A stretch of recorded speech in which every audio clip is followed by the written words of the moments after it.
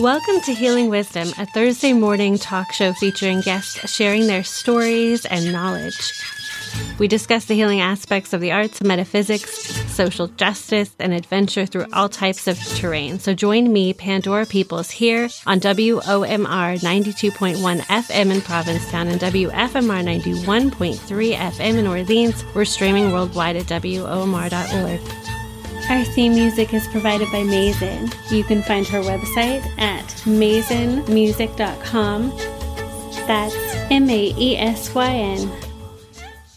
We are here with Esther Newton and Jean Carlomusto. Thank you so much for being here as part of the Provincetown International Film Festival. I'm really excited to have you ladies here and to be talking about this important work. Esther Newton, Made Me Gay is the name of your documentary, and you are the subject. I am. and you're a cultural anthropologist. Correct. You've done really important work for the gay communities and for feminism in general. Yes. And I'm really excited to be here with you. Your film is showing again Saturday, June 18th at 7 p.m. at the Water's Edge Cinema. And I would love for you to tell us how you met and what compelled you to tell her story. Well, Esther and I have known each other for about 30 years at this point, and we are a family in terms of queer family because we share an act, and on both sides, on her current, on her spouse's side as well. So I'd known her. At a certain point, I recognized that Esther made it possible for me to be gay. What? I mean, well, you made a space for people to be queer. I mean, you were one of the first people who were looking at queer culture and writing about it and saying, wait, this is valid. That's true. Drag queens in the Midwest, this is a culture. And as an anthropologist, I'm going to study it. I'm going to use all the skills that I was trained with, and I'm going to put out the best possible ethnography of drag queens that's possible. And pre-Stonewall, this was pretty rad. It was very rad, yes. And so I really, I thought in so many ways, you were a pioneer in terms of not just sexuality, but gender studies, Yes. Both of them. You always had an expansive view of these issues. So you never became dated. I mean, significant. I never saw you really get dated because you were always thinking expansively. And that's a rare quality. So that's why I wanted to do the film. And I put you on the spot, didn't I? It wouldn't be the first time. So can you talk about for those who weren't there, can you talk about the climate that you grew up in terms of gender identity? Well, I was born in 1940. And the climate was horrible. My parents were left-wing, so there was anti-communism. And not that long after I was born, like in the 50s, late 40s and early 50s, was the whole lavender scare where homosexuals were hounded out of government, the State Department and all kinds of things, raids. It was a really tough time to grow up gay. And it took me a lot longer than I think and hope that it takes young queer people today to feel pretty confident about who they are and who they want to hang out with. It took me a long time. In the film, you talk about how even standing certain ways was kind of taboo, like there was a level of policing gender identity to that extent that it was everything. It was the way you held your hands. It was the way you walked. It was everything. And Jean has a little piece in the film where when I was in graduate school, and by that time it was in the 1960s, I got this message through my advisor that we don't think you're really committed to anthropology because you wear pants too much. I mean, that was the level. Right. And can you talk about anthropology at that time? Anthropology at that time, I will say, it probably saved my life in a lot of ways as an intellectual framework for understanding the world. Institutionally, it was completely male-dominated. And I will say this gives also something of the time that I went through 4 years of college and 6 years of graduate school, and I never had one single female professor. That is quite amazing. That was the atmosphere in which you had to try to succeed, which most women did not succeed. Before we talk with you, Jean, about your whole mission with the telling of this story, Esther, can you talk about trying to conform to a heterosexual lifestyle? Well, as far as gay, I was totally in the closet. I Mm-hmm. mean, I went through 6 years of graduate school, and I told exactly two people, one of whom a woman I was having an affair with, and the other one was a gay man, that I was gay. 6 years. And I had friends, we would play cards, we would drink together, we would do this stuff. And there was always the unsaid and the unspeakable. Were probably two different levels that I was trying to deal with. And I really did try to be some kind of heterosexual, somewhat passable woman until really the end of those graduate school years. So by now we're talking about 1968, 69. So that really stunts your growth, your psychological growth. And it's really tragic for young queer people to try to be something they're not for so many years or hide. But in my case, I was actively trying, but it didn't work. Yeah. Didn't work.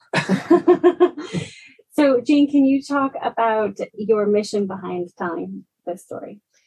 Well, I wanted to tell Esther's story because she's a compelling character. Esther is very sincere. What you see is what you get.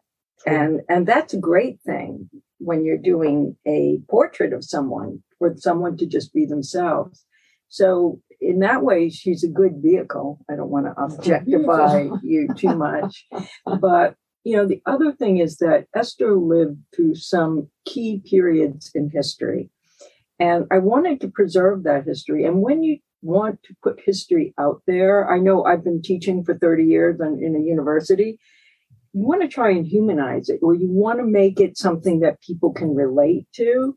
And so her story brought me the opportunity to go through drag culture in the 1960s, to go through the birth of lesbian feminism. I mean, I was always so impressed that, you and Louise Fishman were hanging out with Jill Johnston, up there totally thinking about the lesbian feminist mission. And through this, you are trying to figure out, your sexuality, which is forbidden in lesbian feminism.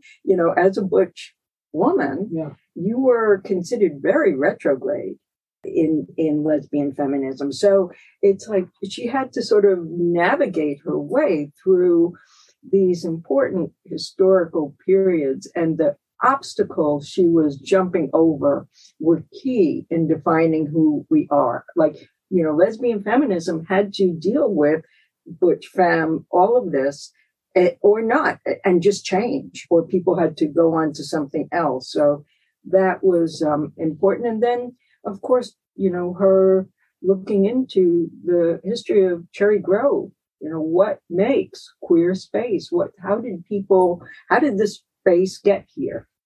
And these are some of the questions that Esther always asks that to me are fascinating. As an anthropologist, she's always looking at things through an idea of cultural relativity. It doesn't have to be this way. Why is it this way? Why have people formed it this way? How is it changing? And I would say too, I think it's so important to realize that nothing is fixed. We are still changing. Who we are is not etched in stone. So I think the best possible and the most agile course of going through all of this is to recognize that there isn't fixity and that we are changing. And also, given this, how do we go forward? I think it's just really important to understand our history as we navigate forward, because otherwise people don't understand, for instance, how hard it was for folks like Esther. And I would say even later on, 10 years later for me, it was not, you couldn't be out in college. So understanding that this atmosphere we have right now, or this, hopefully, this more open environment is a result of a lot of people's efforts, and that it's important for us to be in tune with that history. That's why I made the piece. And it's important for young people to understand you have to make efforts or we're going to lose. They need to understand where we came from, which was a really terrible place for queers, to understand what we had to do to get where we are now, which is once again threatened. And if we do nothing and we don't stand up against it, we're going to lose what we want. Can you talk about the performative nature of gender identity and your relationship to drag? How it first moved you? I had steered away from, I first encountered the gay community when I was 19. And I fell in love with it. But at the same time, I was so afraid. I just couldn't imagine how I could have the scholarly career that I wanted to have. And there was no possibility of being open about, or even having a life. How could that be possibly navigated? In order to fit in enough, so I think I always made straight people sort of uncomfortable, but to fit in enough to have them let me jump through the hoops that I had to jump through, I had to hide whole aspect, not just that, oh, well, I have a woman partner, but my natural being. And it's like some people may be familiar with Ann Lister and Gentleman Jack and all that stuff. But, Ann Lister said, this is the way I am. And God made me this way. I don't believe in God, but this is the way I am. And how I am now is the way that I always should have been. And I couldn't be because there was so much pressure and so many barriers. So I'm so grateful to the gay community because it's important to recognize people who are able to achieve stuff. But so, like Jean said before, so many people did so much and sacrificed so much that we've been able to move forward as a group. I saw Pink Flamingos for I don't know how many times I did. But I was watching Divine's performance last night and I was thinking, of course there are tons of campy parts. It's ironic. It's all these different things. And all the other characters are more extreme. But her character actually, to me, is like the most grounded character. Yes. And the most realistic character. And there's something in her emotional tone that to me makes it feel like it's not so much satirical or... It's not exactly an act. Yeah, it feels like an extension of her feminine identity or, right. And I know that, people like to make the distinction between this is a drag performance, I'm a man, this is a character I play. But from another film I saw too, Percy Judy, filmmaker, and I talked about this, it's like he sees it too as in his film, his character, Judy, for him, drag is actually an extension of his gender fluidity and his gender identity. And I was actually really moved by the emotional tone because I felt that was what's compelling. So even though people talk, there's a lot, about the silliness and, of it. To me, there's like this whole other level that I don't think people are really necessarily thinking about or talking about. Well, I was interested in where I started with this. Why did I write about drag? Why did I hang out with drag queens?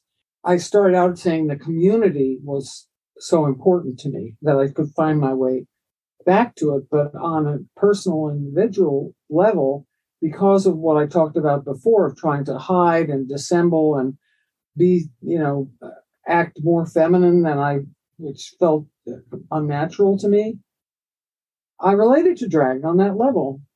I felt like I had been a female impersonator in a different way than what they were.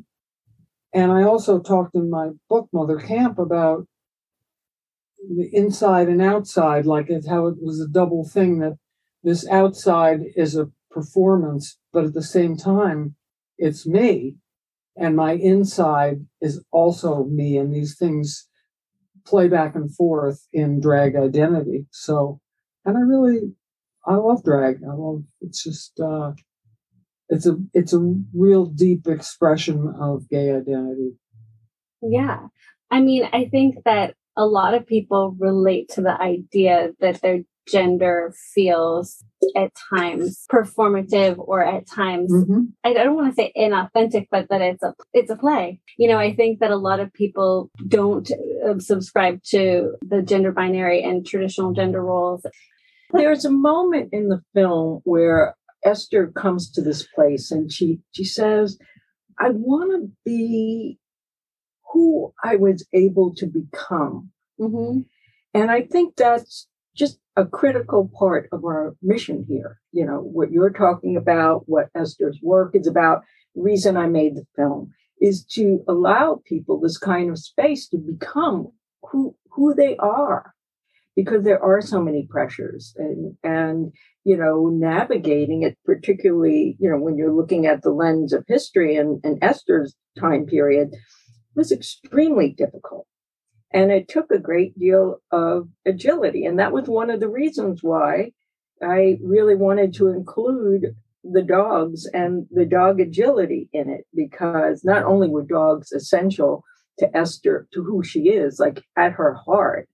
I mean, I think of, you know, you're a dog. You know, it's, as you say, it's not only... It's in my DNA. It is in your DNA. But you have had to be very agile to get to where you are today. And folks are going to have to see the film to know all about the dogs and how they play into it. But your mother bred dogs, yes. And it was a big part of your relationship with your mother and how you related to her. Yes. And the separation caused, but also the commonality. Indeed. So folks need to check out Esther Newton Made Me Gay. Really awesome work. And your work is fantastic. And thank you so much for doing what you do.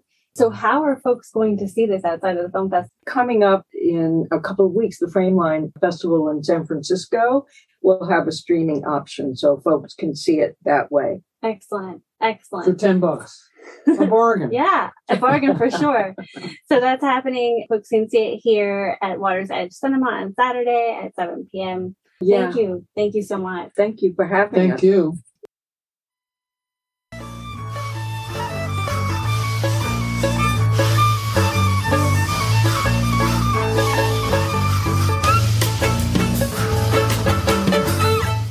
You've been listening to Healing Wisdom at Outermost Radio. All of our shows are podcasts at WOMR.org. Also check out healingwisdomradioshow.com and contact me at Pandora@WOMR.org.